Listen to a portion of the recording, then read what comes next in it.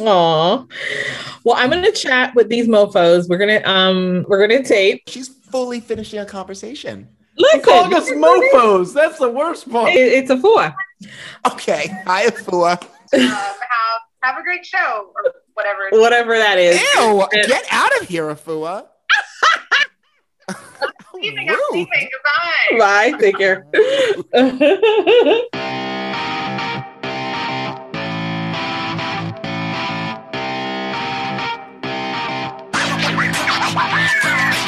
Hi, welcome to Outrageous, a podcast where we talk about race, media, culture, politics, and everything in between. My name is Chris. I'm in New York City, and I'm joined by my very best friends, Trisha in LA. Hello. And Jason in DC. Hey, Chris. Hey, Trisha. Did you see how I almost forgot Trisha's name? I don't even mind it because I'm looking at myself in the Zoom and I look great. You look great. That's why he couldn't remember it. He was like starstruck. Stunned by your beauty. Everyone should know woman in front of me. that Trisha gets in full geesh for these podcast videos that no one ever sees, like full head to toe, makeup, lipstick, like the whole nine yards. Meanwhile, me and Jason are barely wearing clothes. Chris has a shirt on today, though, listeners, which is not the norm. Can I inform you of something? What? I just want you to understand that no makeup is on this face except lipstick. That is because bullshit. The blackness, honey. This is the bullshit. Black skin. Lean into the camera. You're lying. Take off those glasses. Yes, you are wearing. Don't, Trisha. None. Beautiful. This is going to be so stimulating for the listeners. This is great for podcasting. It's great. Yeah. Sorry. I know. Sorry. If you can't see it, Trisha's just naturally beautiful. Yeah. A little bit of sun. This is why we have to really deal with the fact that we really need sun and we really need water, because like my hair is the same thing. When I wear my hair natural, free flowing, I always remember that when it was starting to look a little bit weird, all I need to do was spritz water on it. That's just because you're black. Yeah, because our hair, you spit some water, you go crunch, crunch, crunch, and the curls just and it was snap to life. Saying in terms of like the things that we need, sun, air. It's the basics, right? The basics. Yeah. Well, good for you. Well, you look great. I feel like I'm carrying bags underneath these eyes. Sorry, Jason. It's fine. You'll be fine, Jason. Just moisturize. I cannot stress this enough. Moisturize morning, noon, and night. And you can hang with us when you're 70. Okay? I'm glad that I have to look good to hang with you when I'm 70. In the nursing home. Jason, you knew exactly what this was back in the 90s when we met. You did tell me back in the day you do not have friends who aren't good looking. Remember? I was like, all my friends are really attractive. I don't know if that's by design or accident, but I'm keeping it going. Speaking of sun, you two, I recently got back from Cancun, Mexico. I was one of those gays running around the beaches of Cancun. And judging you. Yeah, judge away. First of all, it's so funny. I was there for a wedding. Everyone, we're all taking pictures. And after every picture, everyone was like, don't post that. Don't tag me. Don't. It's like, don't worry. I'll tell you this much. I have a couple of observations. Trisha, you talked once about being in an all-inclusive resort. This was an all-inclusive resort, which, if you're not familiar, poor people listening, it is not for nothing. I didn't pay full price for this. Like, we got like a full 3-night discount. We paid for like one night. I'm just going to say fellow poors in solidarity because I'm poor. Thank you. Listen, I didn't feel very poor at this all-inclusive resort. Everything is paid for, like the food, the drinks. So we were like, this is our schedule. Listen up.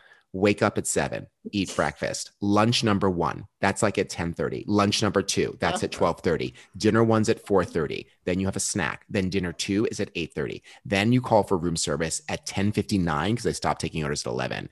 It was nonstop, but you got to get your money's worth. It's like you're in an all-you-can-eat. I mean, you are, and you paid for it, so go for it. Anyway, I will say this about resort living. And I knew it before I left New York. I was like, I'm going to hear more Spanish in JFK than I will on this trip to Mexico. And sure enough, the only Mexican people I saw work there, and every time I said anything or they brought anything, they always ended every sentence with, "It's a pleasure to serve you." So I was like vomiting 6, 17 times a day. I just felt like such a colonizer. That is the wacky thing about resorts, though. Right. Like the on-demand care is a little bit. It takes a while. It takes a while to adjust to it. Old world too. Like there's something very. There's a model there. I don't know what that model is, though. Well, you know, it's interesting. I've thought about. You know, I remember after going to the Bahamas, and I stayed at the Atlantis. And I don't know this for a fact, but the sense I got is that everyone making money from the Atlantis is white and not from the Bahamas, and everyone getting a minimum wage job is, you know, and I know a lot of the argument would be like, oh, it's creating jobs, but I wish there was some like method of convincing the people getting all the money to like gradually transition ownership to people. Why would they do that? I know, I was going to say. But you know what, Jason? The whole time I was there, I kept looking around, trying to count how many people worked there. I was really interested in the economics of how it worked. The place was so well staffed. Like we had like the rehearsal dinner was on the beach. There were like 30 of us. There was 12 staff present. Wow. And I was like, there must be literally hundreds of people who work at this resort, if not over 1,000. Like a small town. It was like Disney World. It was its own community. I will say this: all-inclusive resorts, meh. The kind of luxury they offered felt really 19th century to me. And maybe it's because I'm descended from colonized people, but I was just like, I don't know, it felt kind of gross. I'm not gross. Like, the food was delicious and the beds were fantastic. And there was a pool in my room. Like that was all fantastic. It's just like all this bowing and scraping. I was like, this doesn't please me. It just makes me uncomfortable on like a little level. I often think about like the stratification of work. If it was by age rather than ethnicity, I'd be much more comfortable with it. Like if it was all teenagers serving you? Yeah. Yeah, you'd get nothing on time. Everything would suck. They drop the drink. Sorry, sir. It would be a mess. You don't want that. What about just eliminating the serving? But I guess that's what you pay for. I was gonna say that's why people go. That's why people go. They don't want to. Every time they move a pinky, they want someone there to be like, "Would you like me to refresh your drink?" And after a while, I was like, you know what? I'm going to get my own water. No, sir, I can't have. I'm going to carry my own bag. No, I'll carry it for you. I'm like, I'm good.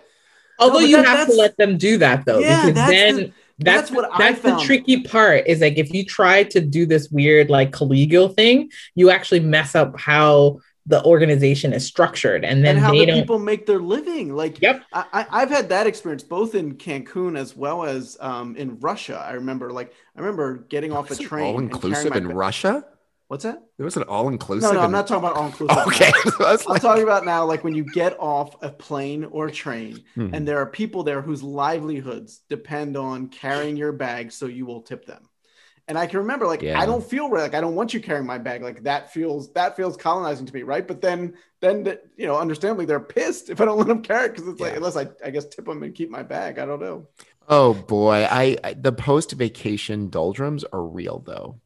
Oh my gosh, can I tell you, this is true because the last time I went to an all-inclusive, it was for my mom's birthday. I remember we came back and I was like extensively on this podcast. Yes, we talked about but the thing, it was the after effects. I was just like, wait a minute, I'm expected to do things throughout the day now? What is I fully walked into my kitchen this morning. I'm like, what, no breakfast? I loved it though, because mom was feeling the same way. Mom was like, wait a minute, what's going on here? Jason, you shared that you'll be spreading COVID in Mexico in a couple of months. Are you going to an all-inclusive? Yeah, it is an all-inclusive, I think, in Riviera Maya. Yeah. That's good, though. What a wonderful opportunity for you to celebrate. No, that's going to be great. My wife's never been to Mexico, so.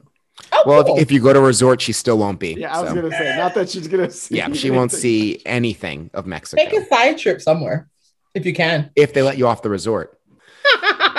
Okay, so let's jump into some topics. Yeah, let's stop talking about our rich, all-inclusive having lives, and let's jump into not even because like it was a steep discount. We asked, we were like, if we wanted to spend one more night, how much would it be? And they told us, and we're like, no problem, we'll pack our bags. Thank you. Let's show ourselves out. Glad. Love it. All right, let's jump into some topics. Jason, why don't you introduce this topic on how we gather? So something we've talked about both on this podcast and of course everyone talks about in general is the changes we've had to make over the past year in terms of not gathering in large groups.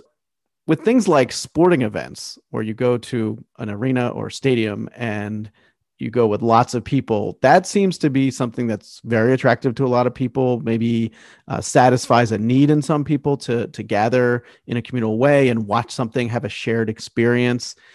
And now, even as we're, potentially getting out of the pandemic, I think many of us may be very hesitant to do that kind of thing again at the same levels we did before. So what could that look like? Is there another way to meet that need? Is that maybe not a need as much anymore? What do you two think? If I'm looking at something, do I want to look at it with you and then turn and say, are you seeing what I'm seeing? Is that really fundamentally at the base what's going on? I think when so. I gather with someone? I mean, picking on your topic about like the Oprah interview, there is something about the shared experience, the immediacy. So I think, the answer to your question is yeah. Although I think there's something more. So admittedly, like I am not someone who goes to lots of sporting events. I don't feel a strong desire to do that.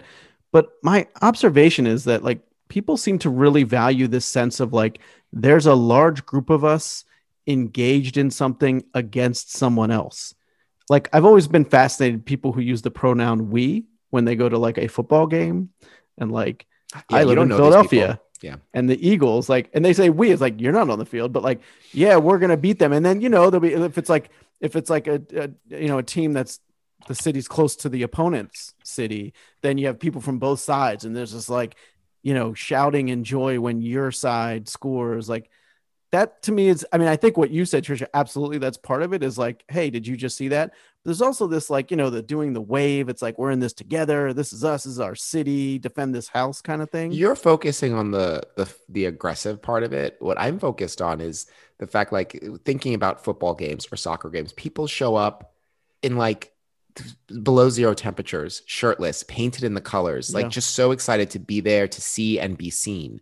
There is something I think about the community. The tailgating aspect isn't really necessarily about the competition. Like it's just people coming together because they have a single shared interest. I think it's really important. I think it's psychologically important for people to gather in that way. Hell, most of Americans gather that way on Sunday morning.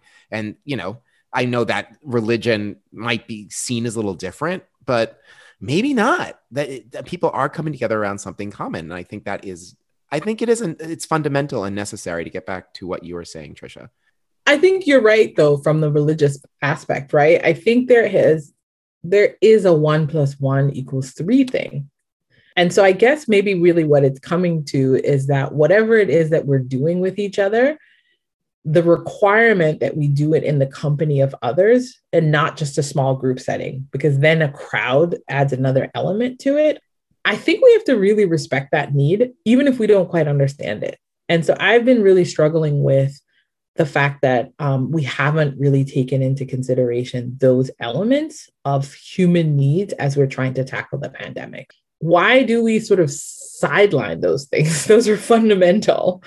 If we survive without those aspects of our culture, does it really mean much? And I guess it's weird, right? Because I feel like I'm sort of hitting on some of the points that I've heard conservatives kind of use, right? When they say, what are we fighting for? Like, what are we trying to do as we tackle this pandemic? Like, what are the costs as we go about trying to like eke out a life? And I've been really thinking about the group thing, right? Because I went to actually a drive-in. Let me just let you know, I literally had the DVD in my house and I went to the drive-in to see it and paid money to see it as part of a group.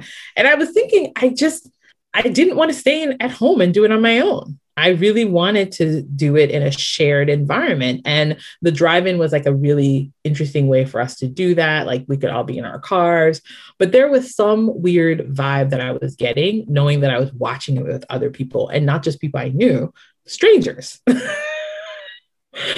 That's interesting. I don't know what that feeling is. I mean, I'm sure there's some deep work that's probably done on like a psychological level, and horrible me psych major that I don't recall it.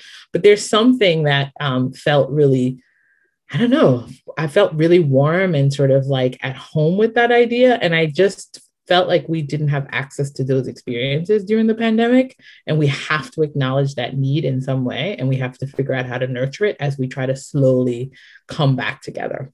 I mean, I appreciate what you said. I don't know if I feel I have that need, which that doesn't mean anything. But Chris, do you feel like you have that need? I'm going to be really honest here. I'm not looking forward to movie theaters to being open again. Just this week, there were 2 mass shootings. And I know that I don't want to throw the baby out with the bathwater. And this is not to challenge anything you said, Trisha. And again, like Jason said, just because I'm not feeling that drive, it doesn't mean anything. I think this drive does exist for people. I think people want to gather. I mean, from the march to the riot to the parade, like people like to get out there and be with each other on, on a common cause. I like that. As the older I get, the more I'm wary of that. This reminds me of a conversation that Trisha, you and I had a very long time ago in college. Like we were literally teenagers. But my point at the time was that there are certain parts of the human experience that are necessary and fully part of the human experience. And my point was like, those things are art and music and dance, because there's been no human civilization that's ever existed without those things. Those are not ancillary parts of our experience. They're intrinsic to who we are. And I think gathering in groups, I think getting together, I think that is part of our human experience. And yes, idiosyncratically, like me and Jason, we're like, well, we can take it, we can leave it, or we can modify it or do it in small groups, and that satisfies our need. I do think that it is critically important for humans to gather in that way. And I think the pandemic has really shown us, with the skyrocketing, and people, I do mean skyrocketing levels of depression and mental anguish, especially amongst young people. I think that shows for sure that this is a necessary need for people. Like this is a necessary outlet for people to get together. Going forward, I am worried. I see 2 outcomes. One, we're going to hit herd immunity sometime this summer of 2021. And then everyone's going to go, oh, thank God, back to normal. And then we all just flood into the movie theaters. We flood into the football stadiums and just sort of like live the best they can with COVID. Or 2, we start to make changes to those spaces and how people gather, or we borrow some of the lessons that we've learned from the pandemic and that we alter fundamentally that gathering function, which both of those I think are detrimental. Like there's pros and cons. I don't know what's better. What's the lesson that you think is happening? Why are you worried about that? Because I mean, we're adaptive as well, right? That's the thing about our condition. We're adaptive. The pandemic has made an all or nothing situation. And like, we don't usually operate in all or nothing. Humanity doesn't start and stop doing anything at once. However, in late 2019, we did stop doing something. So yes, we are adaptive. And I think, the lessons that we've learned about, especially like using online, as much as I'm exhausted of it, I wonder when that bleeds into the new normal, is that going to be enough of the thing? Is that going to be enough of the sort of note that needs to be hit with people that's going to satisfy that gathering imperative? I'm going to call it a gathering imperative. I think humans want to gather. I think people have to gather. And I think if people are stopped from gathering or won't get, I think it's the downfall for society. I'm going to just say that. Wow. It's bold. Making strong statements. It's bold, but I feel that way. I think that's right. I also think what's interesting to me is for some of us, and I think specifically maybe like my kids, but maybe us too, like for the rest of our lives, is it going, even if we do gather, are we going to have that moment of like, wow, we had that time when you never did this. And I still, like, when I first walk into a room with a bunch of people, my first thought is to put your mask on or step out. And then I wonder whether there's just going to be larger groups of people than there otherwise would have been who continue to abstain, right? Like people are like, I'm not getting on a subway. I got on them before. I'm not doing it again, or I'm not going to movie theaters. Like, and again, I don't think it'll be the majority. I think you're right, Chris. I agree with you that this is like a need that will continue and revive. But I do wonder if like there's just like groups of people that will not go to sporting events anymore. I don't know. I do know. I think because honestly, and I've said this before, I'm not going back to the movie theater. I'm okay. So you're one of those people. Yeah. I'm one of those people. Yeah. I mean, I will go back to theater. Does that says more about those settings than maybe my need to gather. You have like a value threshold maybe where like you'll gather if it's important enough to you, but maybe things you would have gathered for before, like a movie, like that's not worth it.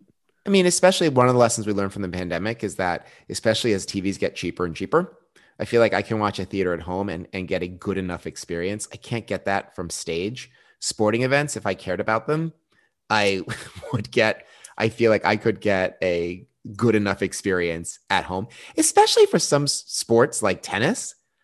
Listen, Trisha's a huge tennis freak, so I've been forced to watch tennis from time to time. And let me tell you something, Trisha, I don't know how you sit in the stands and watch that. I'd be bored to tears. No! I mean, are you racing to get back to have that experience? It's great when you can watch it on TV. You get zoom ins of like their face, the overlays of the graphics and the score. This is good. I've always wondered this, so I'm glad this is what's getting us to it. Yeah, actually, why do you travel this topic, all Trisha, over the world? Yeah, to this go is an in intervention. Person? I totally agree. You get a better perspective on the TV. You can go to the Trisha, bathroom easier. You're going to Australia. You're going to freaking England. You're flying all over the goddamn world, and I'm sitting at home watching on TV, getting full close-ups of Federer. And you're like trying to make him out in a crowd. What gives? Like, new topic. Trisha, something WTF? What is with you? Is this something you're anxious to get back to? You know, honestly, do you know what's so funny about that? I'm going to reverse it back onto you. Don't you dare. I will. So, don't you answer a question with a question. Also because I know who you live with. So I'm about to push this back onto you. We have seen Hamilton on stage live, and we've seen it Disney Plus. Tell me the difference, because remember, you get close up, you can see it. You can put the words on the screen so you can actually make out what they're saying. So, and I don't know if Jason's seen it live, because you might have just had the experience. I haven't. I've only seen it on Disney. You've only had the Disney Plus experience. So, Christopher, let me put it back onto you. The Hamilton experience and the Disney Plus experience. What is that difference? Like, you're getting it, because it's the same thing with, remember, museums are trying to do the same thing. Mm-hmm. People are asking this question, like, if you could just see the art, why do you need to go and see it live? Like, all of that is happening. And I will say for the tennis, there are things you notice in person that you just, because remember, again, the tennis experience is constructed by the camera person. So the camera is leading your eye, but when you're there, you're choosing what you want to pick up on. So that's your participation in the live experience, is that you are choosing which parts of it are coming at you. And then you also have the real sense of the power and the physicality of it when you're watching it live. There's something that you just, the mediated experience doesn't often communicate that. So that can't be replaced for you. No. And then, the other thing is the outsideness. It's sitting in the sun with other people watching it. I know. That's why I don't want to go see tennis. I know, right? Like, I know. But the air, and it's like, it's true, right? The US Open is during the hottest. I know. And then the companionship of it. Of it. It's like when there's an amazing shot, the gasp in the crowd, and then the shared gasp by all of us. Did you see that? I saw. Wow. So it's like sharing piece is a really big part of it. And then it's also the sensations. All of your sensations are attuned when you are doing something live. Your touch is there, all of it. And so it really is a kind of like awakening. And I hear that. I hear that. And like the thing about Hamilton, this is why I said I would go back to the theater. Yep. So I guess you're saying you get a similar experience with sporting events. And I'm sure some people get a similar experience with theaters, museums, amusement parks, whatever it is for you. But again, that really underscores, I think, which is kind of getting around to my original point, which is that I think this is a need in everybody. I think whatever your thing, you just have to find it. Find that thing. So Jason, you think you're not going to miss it, but there is some aspect. What's your thing? What's your thing that you want to be there for? I don't know. I like hanging out at home. Jesus Christ, Jason. When I was young, it was interesting when Chris said, when you said as I get older, I relate to that. When I was a kid, I remember when I went to Lollapalooza, and I was you went to Lollapalooza? Oh! Did I know this? My first summer doing CTY before I met you, Chris. That's right. And Tribe Called Quest was there, and like Parliament, and it was so cool to be around all those people. Like, I love that. And as I get older, I'm like, oh. God, maybe you just lost that band. Like, I think maybe if you found music, which is the thing that we've discussed in the past about how your musical taste changes, and then maybe you don't pick up new musical taste anymore. And maybe that's really the core of what's happened. Maybe live music was your thing, Jason, and it's just not anymore.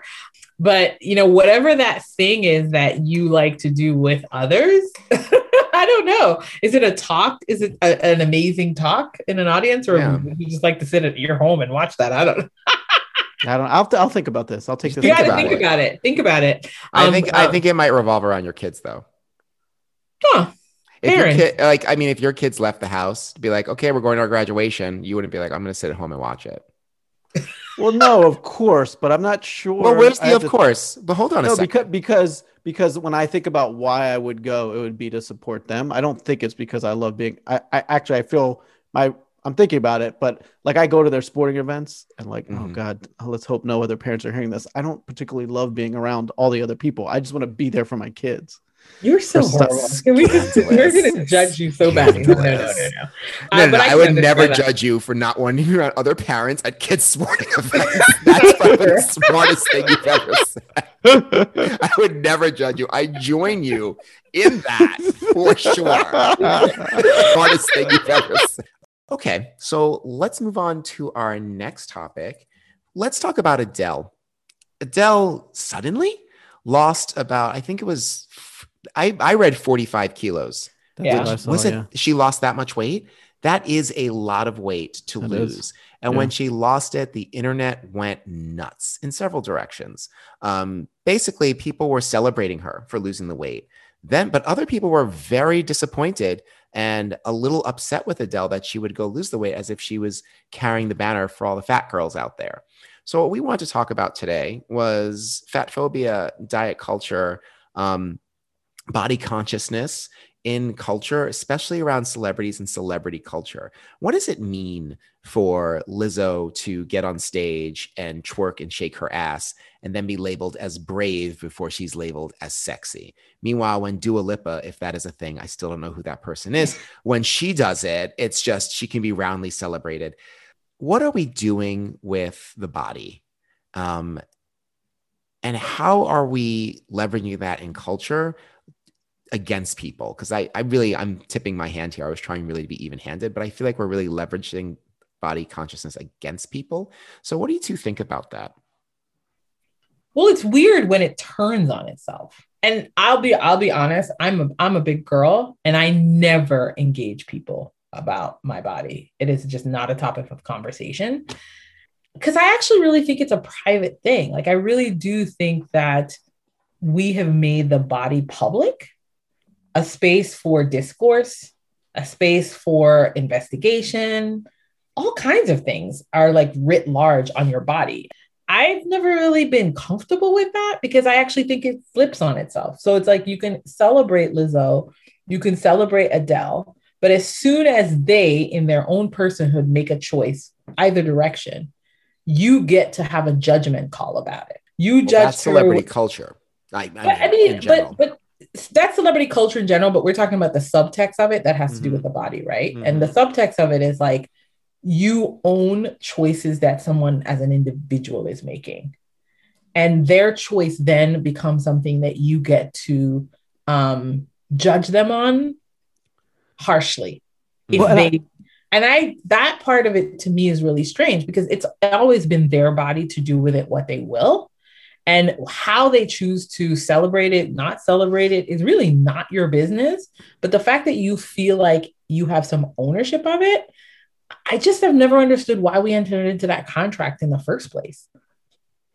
It's interesting. I hadn't really thought about this before, but even I know we're talking about kind of the celebrity culture, but putting that aside for a second, it is interesting that it is like very socially acceptable, I think, in our society to compliment someone when they appear to have lost weight, even to the sense that like they may have a disease, like they may have lost weight because of depression. They may be anorexic, but like that is acceptable. Now, interestingly, I'm just thinking out loud as I say this, it's not socially acceptable to explicitly say you look terrible because you gained weight, or even to like, but or is it, or isn't it? Well, I think, again, I haven't thought about this a lot.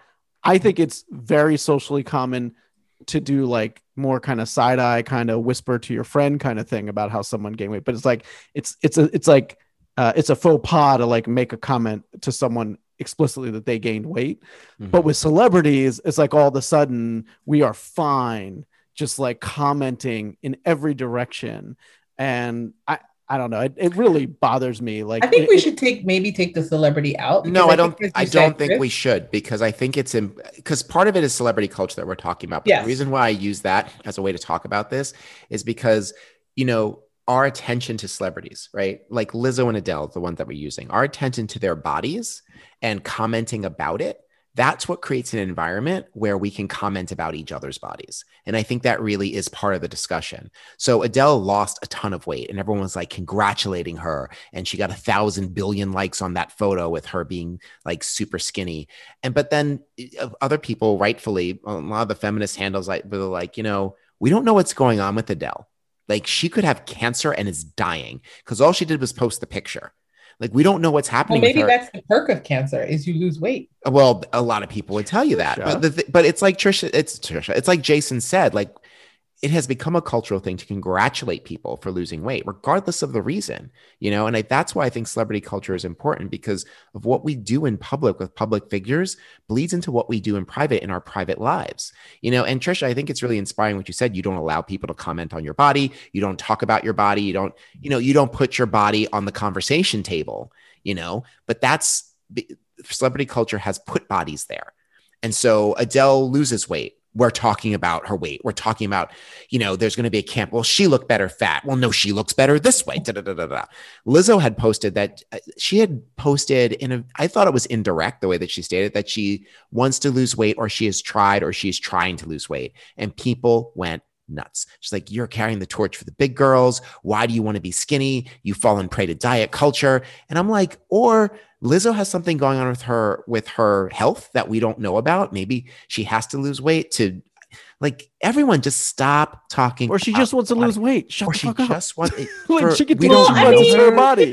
There's something to be said for that too, though. I mean, I think if it's a part of the conversation, then we should really admit that it means things when someone is anointed as something and then they move away from it. Like, I reject making it a part of the conversation, period. But once it becomes a part of the conversation, we do have to talk about why people lose weight, what is at the core of the weight loss.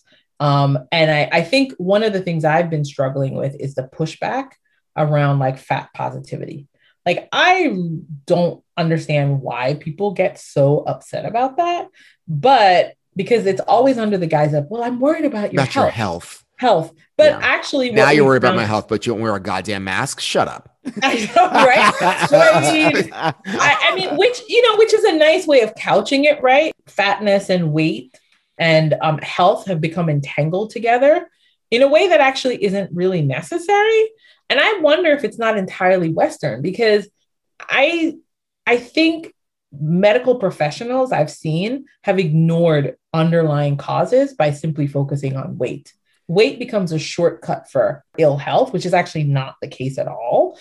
I mean, listen, then I can go down the whole thing, because we can go down the whole food group issues, right? And how many of that is like a sort of capitalist adventure and all of that. So there's this idea that there's a kind of weight that's objectively unhealthy and body mass index and all of those things, which we now realize. And actually, as you unpack that, you realize there's nothing really, there's nothing actually really, I hate to say it, medically based or sound there. Like, and so. Well, what you're saying is partly true. Absolutely. A woman had tweeted this about like how this woman was experiencing like this thing in her body, like pain or sensation or something, kept going to the doctors, like, you need to lose weight. You need to lose weight. You need to lose weight.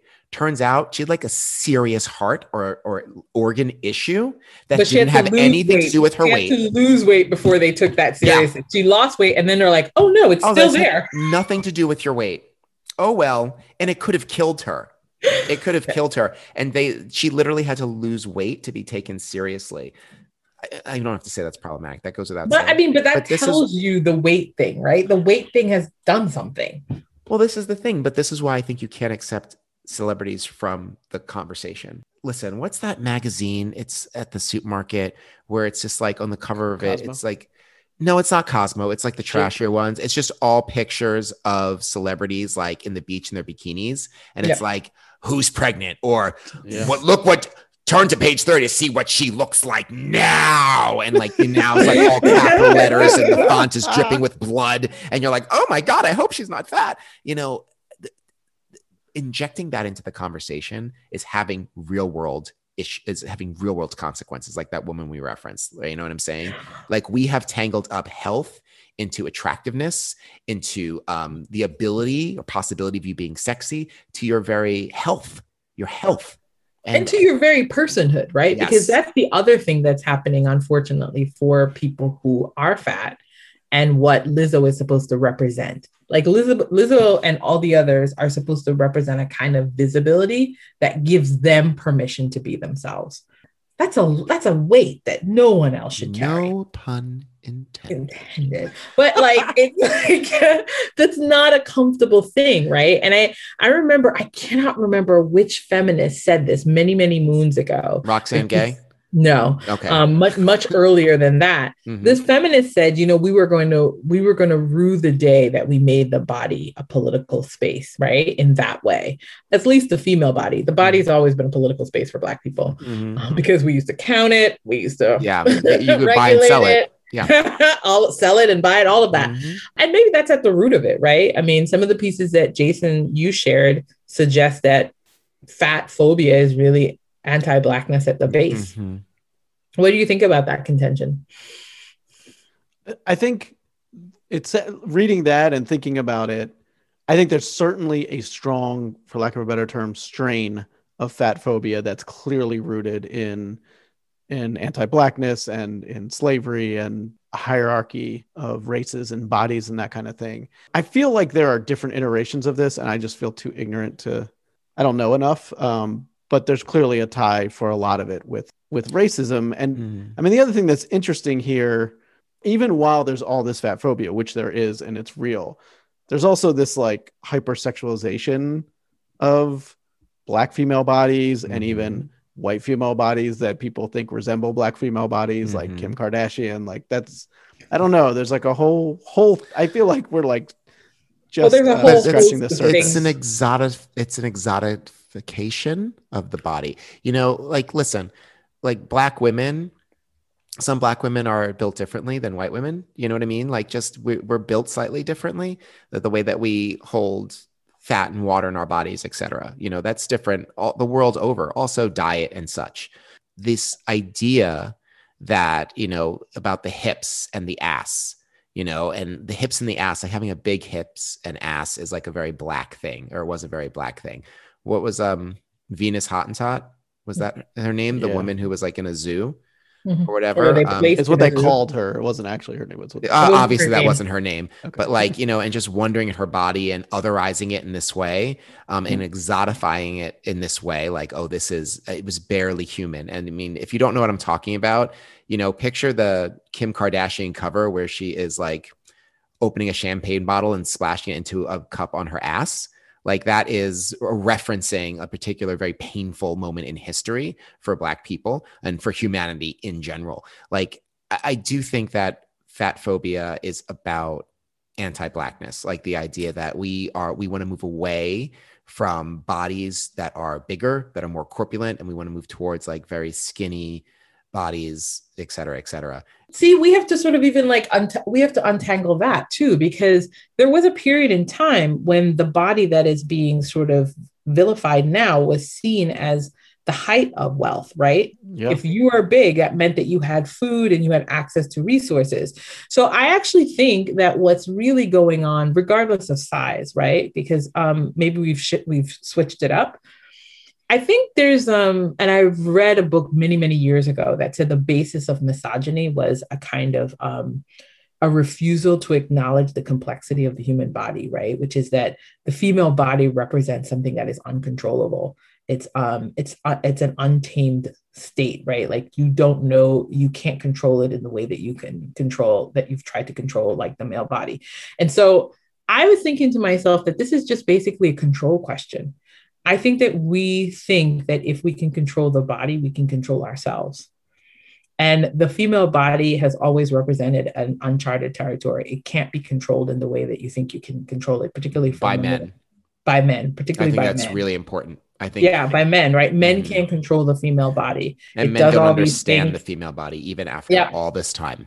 Yeah, and I think that failure to deal with something that is out of your control is also the thing that's going on with fat bodies and bodies that don't fit and bodies that don't work the way you want them to and bodies that don't comport themselves in the way that you want them to. It's like, I think fundamentally there's like a control issue here. It's like, I want you to look a certain way and your body refuses to do it. What will I do with it?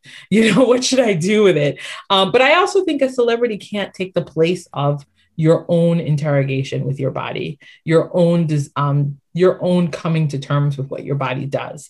Like, I don't think that we have to hold Lizzo or hold anyone else up because that's just a lot of pressure for them to have. They can't represent that for you. They just really can't. Just like we wouldn't expect Black people to do that for each other, although we do it, right? We can't say, you be the one voice of Black people, you be the thing that represents us, because that person's humanity has been completely shattered and they should be able to do whatever the heck they want. I agree with you. And yet what you're describing, I think we do all the time. Yeah. Right. Kamala like Harris. Yeah. Celebrities, like whatever's distinctive about them, they're carrying the mantle for whatever group identifies with that. And if they go off the path, it's really problematic. I mean, I think when I think about like, why would people have such a strong reaction in any direction? We project, our hopes and our insecurities on the people that we see out there. And then if that person just gained all this weight, what does that mean about me? Or if that person just lost all this weight, what does that say about me? That's at the core of the Lizzo issue. Mm-hmm. The core of the Lizzo issue is that she puts her fat body in your face. Yeah. She's got a thong on and you have an idea about who should wear thongs. She's showing you her boobs and you have a problem and you have an idea about who should show boobs, because there are lots of people who show thongs and show boobs. Yep. And if they fit, there's literally whole magazines dedicated to that. Yeah. Yeah. And if they've got the quote unquote right size, no one's offended. But I remember when people were offended by Lizzo wearing a thong, I think to a basketball game, and everybody's like, what about the children? I was like, I certainly don't think you care. Now we're worried about the children. No, it was so funny because I remember at the very same time that they were worried about her, they then showed the cheerleaders performing in I was going to say, that's the regular uniform of the people performing in front of you. And they're like bending over and jiggling their chest. And it's like, Lizzo's thong is offensive. It's offensive. But what was offensive was the fact that she was breaking your own rules about what's appropriate. And I have to say, I think we internalize that too, because a lot of women were very punitive towards her. I understand when men do it, because, that's their message. That's the message we've given men, is that they have the right to talk about women's bodies. Mm-hmm. But when other women were like, oh, and I was like, you know what? We have to interrogate that. Like, what is that inside of us that was sort of reacting internal to fat phobia? Like, well, there is a thing, like, with other big fat people, they also have their own fat phobia that they are dealing with. And I'll be honest, there's a thing I like to say, just because they make it in your size doesn't mean you should wear it. Over time, I really appreciate your honesty and candor there, Trisha. But you know what? But then my cousin changed my mind about that. My cousin said one day, but on a certain level, you just have to respect the boldness of just, you know what I mean? I was like, you know what? You're right. Like, it's like, why am I going to tell you where this or where? I mean, there's a look and an aesthetic that I appreciate. And I'm always like, put on something that looks good on you. Yeah. But you know what? If you think you're rocking it, then who am I to judge? And if you want to rock it, looks good on you. If you think it looks good on you, that's all that matters. My own fat phobia, I was always like, well, listen, if you're that big, then those clothes are just not comfortable. But you know what? Those clothes aren't comfortable on anybody. Do you remember my club wear? Like when I was younger, that shit hurt. Like none of that, those shirts were too tight. Those shoes were too small. You know what I mean? It wasn't comfortable for me either. So, and also the thong, which is an appropriate, apparently, outfit for a thin person, is also brutally uncomfortable. You don't want to wear a thong. You don't want to wear one. I don't know. So, I mean, you're right. Torture device up. I think it's not the most sanitary attire either. But I have to say, I think one of the best things about this decision I've made just personally is I never have to sit in on conversations that inevitably turn to diet, exercise, any of that. I was like, this is not a topic of conversation for me at all. And I really appreciate it. Like, it's like, what are you doing? Da-da-da. No, not mine. People ask me all the time, like, oh, what gym do you go to? What do you do? What do you? And I'm always like, do you really care? I'm like, listen, my body is my body. My body is my body. Your body is your body. You do what your body needs to do. Leave me and my body alone. Like this, whatever I'm doing works for me. And by works, I mean, I'm getting the sort of health benefits and look and aesthetic that I want. You do what you do. Don't worry so much about what I'm doing. Get out of my. That's hard, I guess. I mean, I guess so, but I think it's hard because taking the body off of the conversation table, I think, is a really difficult thing for people to do. I have to admit here, as recently as yesterday, like I've confession lost 30 pounds since last March, and I have to admit, when people are like, "Oh, you look like you lost weight," it makes me feel good. I'm just admitting that. I don't know what that says. Yeah, no, I mean, I think it's fine. You don't have to apologize for it, but. And actually, I'm curious about it as from a parent's perspective, because I know that people leverage things with their children about their bodies. Like I've been hearing that young girls are like getting really self-conscious about their bodies super early. What are the cues that you give, Jason, to your children about how you want to talk about their physicality in any way? It's something I really try to be conscientious about. I mean, I don't talk about it much. Yeah, I really try not to focus on their bodies. I encourage them, obviously be healthy and whatnot. Like where it gets really challenging for me is to what extent to like monitor eating and to check myself about if I am feeling like one of my kids is eating too much. Is that because they're really eating too much? Is that because I am worried they're going to be overweight? Like then other adults get involved in that conversation. Like that's a challenge. Well, because it plays out for the kids. And so we talked about celebrities, but I was thinking to myself, it does play out with children. Like children's listening to the cues that you're giving them about what is approved and all of that. And it's weird. And it's all around weight and it's all around food. It's interesting. Actually, now that you say it that way, I mean, so I use Weight Watchers and I kind of budget my eating with the Weight Watchers app, and I use points, and I do talk about it a lot. Now, I don't oppose it on anyone else at all, but like my kids will be like, "Hey, Dad, do you want this?" I'm like, "Nah, it's too many points," and they'll be like, "Oh, you and your points." And I'm like, it's tough. Like I try to be careful. I'm like, look, I was heavier than I wanted to be, and in my case, like, and I do think it was valid. There were some health reasons why it was in my interest to lose some weight. And so I want to lose weight. I don't think you should worry about points. I don't think you need to worry about it, but like, this is what I'm focused on. But I do worry sometimes that like, are they going to, when they hit 20, are they going to be like, I need to be on Weight Watchers? Like, I hope not. It's like when I was 9 and I told my dad I wanted to smoke like him. That's when he quit smoking. Wow. I'm going to have to get off Weight Watchers because these fucking kids. I know. I mean, listen, it's not all or nothing, right? I mean, as you've just pointed out, you chose to lose weight for very specific reasons. I think that's what I really ultimately want for people is that they come to it on their own terms. Yeah, do your thing, with a real comfort and availability to that and not having it kind of mediated by other things. And it's hard, obviously. Lots of things are difficult to do. But I think as much as possible, that's what I always hope for with people is that you're making these choices as much as possible based on your own desires. And otherwise the culture is going to punish you. My God, just like stop commenting on other people. Please. Let's move on to recommendations, which is something you've seen, heard, read, or experienced you think other people should see, hear, read, or experience. Trisha, you're going first today. I'm trying to play catch up with Oscar movies. Chris's face is he did not like that. Anyway, go on. I know. Are we still doing that? Well, listen, I'm just, you know what it is? I'll be real clear cut. My sister's in SAG and she gets the DVDs. Okay. So I watched Minari, which I could have watched at home, but I went to a drive-in to see it. Really loved it. Actually, wonderful movie. Can you tell people about a Korean family who decided that for some goddamn reason, they decided that they wanted to own a farm in the middle of Timbuktu somewhere in Americana.